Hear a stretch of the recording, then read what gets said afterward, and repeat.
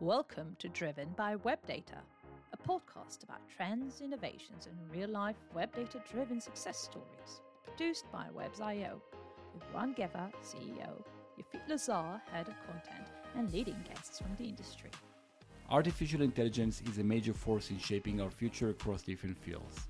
From hospital systems to financial analysis platforms, AI is everywhere. But what do we know about the data it runs on, and how can it help solve the biggest challenges AI is facing in the years to come? In this talk, we'll hear from Angel Montesdeoca, CEO of IBM Watson's Conveyor AI, about these challenges and the crucial role of data in AI development. AI is a big term that is being thrown around a lot. What's your definition of AI? So the way I see AI has been around for a really long time, right? It dates back to the laboratories at Dartmouth and has evolved, incredibly since. And AI is in many different industries and many different applications. The way I see it, AI really is it's leveraging machine learning, statistical models to go ahead and help understand what is going on with your data and help scale your expertise. Spend so much of our day, 30% of our time, going through a lot of the mundane. And what AI does is it takes all of this data that we couldn't humanly go through, crunches that math, right? Computer science, and allows you to extract insights and then connect that to other technology so that you can go ahead and automate a lot of things that are repetitive. You can gain insights so you can make better decisions. I think it's about you mentioned just before repetitive tasks. So in the industrial revolution, there were tasks that people manually had to do that are physical. And I think it could be the same as repetitive tasks that are not as defined as, I don't know, putting a shoe in a box, or more generic, are not necessarily logical in the sense that if then do that. So it's more of a categorization, of summarization, understanding the human mind, but it's still repetitive and still kind of a hard work that otherwise would be done by a human. It's not a complicated human task, but it's a complicated at scale computer task. So I think these the type of jobs that a human can do quite easily.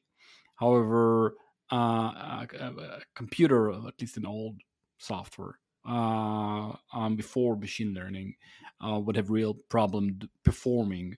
And now we have the ability to take some kind of a human abilities and replicate them at scale and actually do it much better than humans. So I think that's the way I see. Yeah, I just want to quickly highlight on that other point. I think AI is and human go hand in hand, right? I think you and I know we love working, but I think society places too much emphasis on working, and like you just mentioned, there's a lot of things where AI allows that creativity to flourish. Right now, we're seeing AI, go ahead and create artwork. There's artwork being sold, AI being infused in every different part to go ahead and create those better experiences, so that we're always wondering, wow, I wish I had that, or I wish I knew that, and now we're able to go ahead and deliver. So I think that's AIs and humans, the way AI is being created now responsibly, and especially the way we're doing it, we're good partners. Can you give an example? Where did that meet you in your career? So the way I got started in AI is I started with working with AI at Facebook, where we had so much data, right? More data than we can go ahead and humanly process. And every day there was more and more data. And what we needed to do was build classifiers and other data mining models so that we can start weeding out the bad actors, right? I know a lot of what's in the news today is around Twitter and how their staff is very limited now, thanks to some moves. And there's so many things that are being happening. There's so many bad actors. Uh, Facebook, same thing. And we were growing at such a fast pace that we couldn't possibly even staff to be able to monitor all the things that are happening, and it's worldwide, different languages, so we needed AI to help us. We needed AI to help us identify what is bad activity. So, who is doing impersonation, who is doing some harmful, hateful things, so that we can go ahead and create a safe and compliant platform. The reasons why folks go to a Facebook or Twitter is because they're going to have a good experience, right? If they're not going to get the right information, if they're going to go ahead and be bullied, they're not going to go there. And so that's why the work that we were doing with AI is super essential to go ahead and create that safety. AI has come a long way since your days at Facebook and Google. Tell us, what are you working on now? So what I've been working on for the past couple of years is innovating and building the next generation of AI products. And it's mainly around data mining, insight engines, virtual assistants, all around customer care, really thinking about the user. I'm obsessed with the user. Really thinking about how we can create those great experiences, and how can we also deliver the best type of information for our own employees. And I know you have I've seen on LinkedIn, you have a great team. I love the culture that you're creating there. And so that's really hard to go ahead and create, an AI can help that, right? Making sure that employees have the right information to and the best tools to go ahead and be productive. AI helps with all of that. So I'm really lucky to get a chance to work on those things. These are all very positive sides, but like any other technology, AI can also be abused or manipulated. What are the dangers of AI? So what I really loved about how we started the conversation is you referenced the power of AI back to the Industrial Revolution, where all this great technology with machines came about, really improved productivity to the nth power. At the same time, there's dangers, right? How to use the machine. There were a lot of injuries, safety concerns. It's similar here with AI. One of the big challenges I think about AI is not so much that it's sentient. I know there's been claims of that. I don't think we're anywhere near that. But there's not a good understanding of AI and what is meaningful AI. So actually, one of the, not to toot my own horn, but one of the startups we've incubated, AI decision coordination.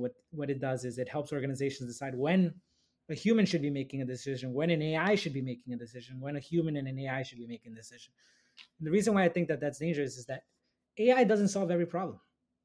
I think a lot of the times we try to fit a square into a round peg hole and say, you know what, I'm just going to use AI because I need to use AI because that's going to be great for my resume, and that's going to be great so I can tell my employees and my customers. You're not going to get results that way. And as you know, with data and stats, it's very easy to go ahead and manipulate and tell your own story. And so if AI is not delivering the results, for example, if you go ahead and create a classifier to go ahead and weed out those bad actors, to find that bad information, but it doesn't have a good accuracy, it has 50%. Is AI really helping you? No, it's actually being very dangerous. Now you multiply that by a billion people, you got a real problem because you have so many mistakes that are being made. And when you infuse AI into things like the medical field, you can't make those mistakes. When you're trying to diagnose someone, that's very dangerous. When you're going to go ahead and use AI to help uh, financial institutions decide when I should give someone a loan or not, but you're making mistakes because you don't have all the parameters in sight. And then on top of that, and I think we're going to get into this because it's super exciting. Not with AI, AI feeds on data. If you don't have good data, which is another complication, then you're going to be making a ton of mistakes, no matter how good the models are. Teams that develop AI solutions need data. But what types of data do you think are most valuable for AI? Yeah. So, without good data, you can't have good AI. And organizations need to deliver the best experiences for their customers and employees. And they get that data from everywhere, especially the web.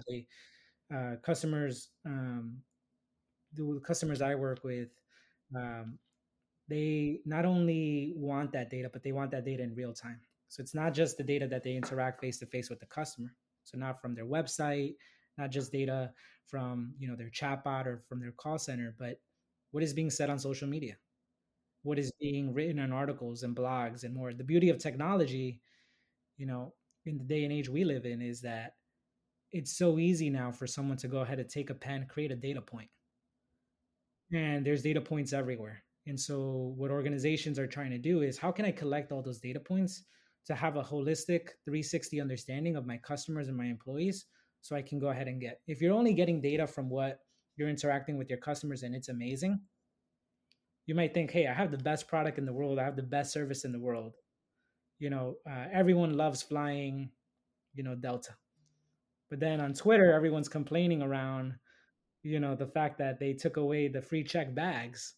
You're missing that huge, and you're losing customers. And so that's why you need to go ahead. And so that data they get, what I see is not just from, the data that they have interacting with the customer, but that web data, that social media data, articles, blogs. And, I think that's why we've partnered in the past, because customers want that. They need that so that they can go ahead and create the best experience. Can you give us an example of how you use data to help solve customer problems? Yeah, of course. At IBM, data and AI, Hyperblue, we pride ourselves, and I know we've done this in the past, working together, in leveraging our AI, not just so that you can use it, but working hand in hand with our customers so that they can find ROI. For me, nothing gets me more excited than working with the customer, them using AI and saying, wow, I couldn't do that before. You helped me solve a problem. That gets me excited. And so with Conveyor AI, our low code platform, what we're doing is we're helping telecommunication companies connect data from their call centers, right? So when customers have problems, they call in, from social media, from blogs, so that they can build a 360-degree understanding of what products are working and what services can be improved. Traditionally, building these applications, so if I want to go ahead and get an understanding of what my service is in France, I'll go ahead and build this. I'll connect, my data from what's happening with people calling in, what's being written on Facebook and Twitter. I'll go ahead and add some sentiment analysis to go ahead and understand what's positive, what's negative. I'll go ahead and use different technologies so that I can get all this information together and analyze it. Now, that takes a long time and a lot of resources for a number of reasons. One, it's pretty complicated. Two, like getting that data from all these places is complicated. Three, the services that I'm using, my sentiment analysis might be in Google. I might have done a lot of work building models at Google. And then I might have built classifiers with Amazon. And so connecting these dots, they don't work together. It's like having someone who only speaks French talk to someone who only speaks Portuguese, having to talk to someone who speaks Spanish. It's pretty hard to build something. It's going to take us a long time to build one. So what we've done is we've worked with these telecoms to go ahead and they decide where their models are at, right? Because we've been around in this age of data and AI for a while. They built these models, they have them. They tell us where their data is. We connect the dots. And they're able to go ahead and now build these AI. So what now has traditionally taken months takes days, if not minutes, to go ahead and build. What about insights? Companies always need them, certainly in today's competitive business landscape. Can you think of a good example of how you use data and AI to generate actionable insights? I think all around the world, I hope I don't jinx it. We're a little more prepared now for the pandemic. And so organizations are strategizing how they can go ahead and return to the office. Ron, I think they're looking at your LinkedIn again, seeing all that culture and that happiness that's happening over there. And so they want to go ahead and recreate that. And so we're seeing organizations want that. IBM wants it. And so with Conveyor AI, a type of application that we've seen is that they can create an application that can take inputs from data from their workforce messaging system like Slack, connected to, for example, our natural language processing, parse it with sentiments so that when employees have questions, when should I return to the office? How often should I return? Not only is the virtual agent, so that technology that we're able to easily create, able to answer that question, so you have to return here, but it's also able to flag high-risk employees. So if an employee is like, well, I don't want to return, or, I want more snacks, Like, give me a reason why I need to return. We're able to go ahead and you're able to go ahead and take this information, and it takes this information. Not only does it answer it, but then it also alerts the key stakeholder, HR, so that they can go ahead and provide more high touch. Okay, Ron is not super excited about going into the office until he has ABC. Maybe you should go talk to Ron about ABC. And what this does is it allows you not only to answer, for a company like IBM, 300,000 employees. Yeah, I think it's a great example of what we discussed in the beginning. So if the alternative of doing it is have someone sitting or talking with employees or going over the Slack and trying to find out what people are saying, what is the sentiment, and pinpointing, that's a lot of work. And if you have 300,000 employees, you just can't do it. But if you have AI, then you can take hundreds of millions of data points and aggregate and extract the insights in a matter of seconds or minutes to surface up to the stakeholders what's important, what's the sentiment, what are the topics that are bothering most of the employees, so I can, as a company, attend to that. Otherwise, it won't be possible. So that's the amplifier of the ability of AI to do something that otherwise human can do it in theory, but not in scale. Can we touch on the types of insights AI can leverage? So what I've seen, I'll talk about some of the things that have been most effective for organizations. And, I've worked with our natural language processing and our AI technology. And what I've seen organizations, and I'm all about happy customers and happy employees. And thankfully, a lot of organizations share a similar type of goal is, leveraging, for example, sentiment analysis. To go ahead and figure out when you go ahead and do a survey. Right now it's the end of the year. All organizations are getting their big results of all the surveys that are coming in, what's working, what's not. Like you said, that is so time consuming to go ahead and figure out, what actually, and there's a ton of questions, what employees like and don't like. With sentiment analysis, I got all my key data points. I give that to my managers. So not only are you getting that information, but it's also giving you recommendations, right? So here's how you're going to go ahead and improve. Now, so that's within your employee base. Then you talk for organizations that have millions of customers, and that data is everywhere. Wow, that's hard. And any given, and for organizations that are dynamic, I've mentioned some of them. Airlines, telecommunication companies, organizations that deal with services. Your brand matters, right? And when the margins are really thin, and you're competing against a crowded field of really top-notch talent, being able to figure out what are some experiences that are not going to affect your brand, what are some experiences that are going to help your brand, is going to be great. And so that's where, sentiment analysis, to be able to figure out everywhere, has been incredibly powerful for organizations. Again, whether it's trying to create a really powerful, motivated workforce, or create happy customers that are going to improve the brand and help further. So that's one. The second is anomaly detection. Figuring out the key trends, what's working and what's not. A good example of this, working in the past is, for example, car companies. Car companies, every year they roll out a new car models. And car companies spend billions of dollars in recalls, product recalls, right? Something's not working because you can't test for all these parameters.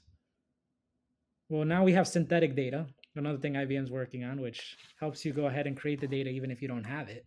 But for the most part, you can't test your car in all the different terrains, under all different weathers, under all different stresses. So you go ahead and you create the car as best as you can. You give it to customers. Customers go ahead and use it. And for the most part, you expect customers will like it. But then there's going to be issues with, for example, a car in Colorado when it goes in reverse. It's really struggling against that rocky terrain. So that's a product issue that if you're able to go ahead and identify, because they've issued a report, so government data, you're able to go ahead and, okay, now I need to figure that out. Or these are types of things that for the next car model I can make even better, which saves you billions of dollars. And so those are the types of things that are really powerful, that anomaly detection, be able to figure out what's working, what's not, in the nuance, especially when you're not able to go ahead and test those out, or you're not able to have a clear or complete view of it. And then the last one is data mining. So there's so much data, right? It's really incredible how much data is being produced every single day. We live in this data, and having someone, I go back and things to the days of my grandparents and great grandparents, and how they had to go ahead and review every single sheet of paper. Imagine all this data in sheets of paper. Wow, it would take forever. And imagine if there's just one thing off. Kind of like when you code, right? If there's one thing off, the code doesn't work. So imagine when you're building something, you have to figure out there's billions of papers, more like, and there's only one thing that's not working. How are you able to, how long would that take you? Years. And what's the likelihood that you will find it? Very, very slim. And so this is where the beauty of data mining, where you're able to go ahead and leverage things like correlation, statistical modeling, to go ahead and figure out, okay, where's the likelihood from all those billions of papers, right, virtual papers? Here's the one paper. There's a 94% chance that this is what you're looking for to help. And this can help you figure out. So for example, Twitter ruling out its new product. They can go ahead and root out what exactly is it not working. Facebook with Horizon, figuring out how they can go ahead and make that more successful. That's why data mining is so powerful, because again, so much data, so many different parameters, and you don't want to go ahead and bias that data, because what's working in Israel could not be working in the United States. What's working for folks who are younger might not be working for an older generation. And so you need to go ahead and take into account all these parameters and really understand what is it that is the main drivers of why something is succeeding or not succeeding. And so data mining is that great type of technology that you can go ahead and use, again, correlation, statistical models, to go ahead and find that needle in the haystack, so that you can able to go ahead and fix something really quickly, or be able to replicate that success. What are the most relevant data sources for companies you work with? Yeah, again, it really depends on the industry and the customer. Customers will go ahead and draw from a wide range of data sources. I'd say the most popular are going to be, first, the data that they have. So the data they collect from call center, data they collect from their websites, social media, Twitter, Facebook, YouTube. The news, I think, is something that's really powerful, in the sense of what is, especially if it's more enterprise focused, what are folks writing about the product or the services? Blogs, right? This day and age, it's pretty incredible. You look at TikTok, and folks are able to go ahead and make millions because they have a huge draw. And so what's really incredible is that now the amount of data we're getting, and the importance is becoming ever so more diverse. And so customers will get it from a number of sources. I think the government data is also something that most people are like, really? But there's a ton of data there, because when you have a complaint against a customer for fraud, or you don't like something, you want to go ahead and report them, right? Everyone's been an angry customer. You're like, I don't want anyone else to use this. And so you go to Google reviews and you write bad, but then if you can, you also like see if there's any way you can go ahead and report them, so that no one else gets that same experience. And so that's where a ton of data sits also with the government. What's the most important consideration when you select the type of data to use? Organizations need to be aware of what their customers are saying, both in real time, but what have they said in the past, right? You don't want to go ahead and repeat your same mistakes. So historical data is really powerful. I'll give one example. We've worked with financial organizations who are going ahead and looking for trends, right? To understand across industry, across time, what are some of the decisions they've made? Because like a great leader, right? You learn from experience. So great companies lean on that experience. And so financial organizations are like, okay, so I'm going to understand their experience to go ahead and make decisions. We've had customers that are building ETFs, right? Stock trading AI applications where you don't even need to use, you don't need a trader to go ahead and transact those decisions in AI. And actually, the AI has beat out, um, the S&P 500 and most hedge funds, which I think is really impressive given that it's been a difficult year. But they're using historical data to understand why is a company making a certain decision and how is that decision going to affect the bottom line. It's going ahead and seeing, okay, how does this decision affect the rest of the industry, how that might affect, and from there they're going to go ahead and make decisions. Historical data is also really powerful for financial organizations who are using models to understand whether should I make an acquisition or not. Right? You look at, when you go ahead and make an acquisition, M&A, you look at comparables, you look at past behavior, you look at all these things. Historical data, like, it's so hard to weed through that, and that's why these acquisitions take forever. But I think last year especially, there were so many acquisitions being done left and right, left and right. How do you go through all this information? How do you do great due diligence? You need the help of AI. Can you give another example of a good use of historical data? Whether you should make a loan or not, right? How do we get, in the United States, how do we get our credit score? It's all based on historical data. And so for financial advisors, they go ahead and look at that historical data, not only for that customer, but for that type of customer.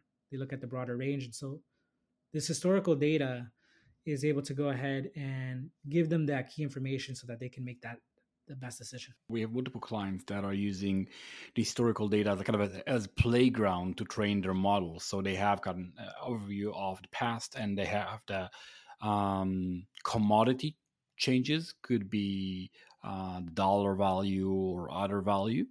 And they try to correlate events or any other signal in the data to previous changes in the commodity. And once they do find a correlation, and they train their system, their model, to find a correlation between news article or message board discussions, by extracting sentiment or relationship between entities, once they do, they can take this model and put it on the present to understand if a stock price might go up or down based on historical event. So kind of using previous knowledge for future prediction with high accuracy. So historical, I agree with you, it's highly important, especially for the financial industry, also for the risk industry. What about the quality of the data? How do you test it? I think that's really amazing and super important question, because it goes again to the conversation we're having around the dangers of AI. And you can't have good AI without good data. And you can qualify the quality of different data sources. And what you just said around using historical data, that's a really great example, because data can become very messy. It can become incomplete. It can be biased. Getting that data clean and ready is super difficult. So then being able to go ahead and leverage, things like historical data, so you can test, you can ensure high quality is super key. For example, one of the things that we do to go ahead and ensure the quality of different data sources is we create classifiers. Talked about them in the past. That's, that super amazing investigator. Think of like that Clippy with the magnifier that can go ahead and go through all these things and take into the nuances of the sources. So for example, with social media news article, you're going to have a lot more parameters to take into account, because there's things that fake news, what's true, what's not. So determining the veracity of it is going to be a lot more complicated. So you're going to want to go ahead and make sure that your models take into account and are a little bit more complex to capture that. With news, with government data, it's a little bit different, right? It's not so much that, sure, there's people that can purposely lie when they do reviews or issue reports. It's not such a big concern. So with your classifiers, with your quality data, what you're going to be paying more closely attention to is, has data been entered wrong or incorrectly, right? Sometimes data is even being written, And then it's, you're using OCR technology to go ahead and transfer that data from paper to virtual. And there's a whole host of complications, right? Handwriting, different styles. And then on top of that, each industry and data source has its own language or slang that we have to take into account. Can you give an example for a classifier that helps understand language challenges? A good example of this is, we were trying to go ahead and figure out insights for a motorcycle company that we were working with. And we were constantly seeing the word bad. It was surprising because we were trying to figure out what was the root cause of success with the latest, motorcycle. And so we're like, what's wrong? Is it the data? Is it the models? We were seeing a lot of bad. And what we didn't take into account, because I unfortunately don't have a motorcycle, is that bad within the world of motorcycles is actually not bad. It actually means that customers like the brand and the product. And so you also have to take into account the nuances of the industry, of the company, so that you can go ahead and determine, what is actually working, what's not.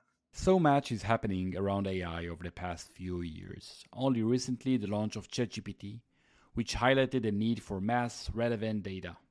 How do you get all the data you need with the right quality? One way to do it is historical data. But as you know, the world is changing so quick. We have so many things we couldn't expect. Like this year, these past couple of years have been pretty eventful, to say the least. And so a great way, and there's a lot of scrutiny around data, how we're using it. Apple, the measures it's taken, the European Union rolling out their rules and regulations. And so now organizations are having a really hard time. Like, how do I ensure high quality? Because I can't get all the data I need. But I still need to go ahead and anticipate a lot of different scenarios, because otherwise I'm in a really difficult situation. And so one of the ways to go ahead and solve this is synthetic data. Synthetic data is really powerful because, the way, we have a solution called Unreal Data, where you don't even have to go ahead and give us data. You just tell us the parameters, and we use over 1 million synthetic actors to be able to create high quality, unbiased data. That data can go ahead and be used. We already see applications of it. Tesla uses it. It's self-driving. Instead of going out and through all the roads and the dangers that come with it, they use synthetic data to train their models. Synthetic data can go ahead and be used for telecommunication companies to figure out when there's going to be outages, how to react to that, what conditions can you go ahead and do to create better. And that's really powerful, because with this, if I'm an executive and I'm trying to figure out the rest of my year, or I'm trying to figure out the success of a product or a service, I can simulate. Now I can simulate because I have the data that I need to figure out what's the likelihood that this is going to be successful or not. Not just based on past data, but now let me go ahead and roll it out. Let me play it out.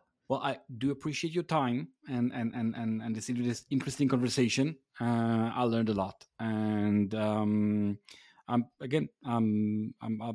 thankful for all the information you shared with us. And we'll be sure to, hopefully our audience will enjoy it as well. I'm sure they will. Ron, always a pleasure. Can't wait to team up again. Thanks so much. As AI continues to advance and become more integrated into our lives and businesses, this conversation will continue.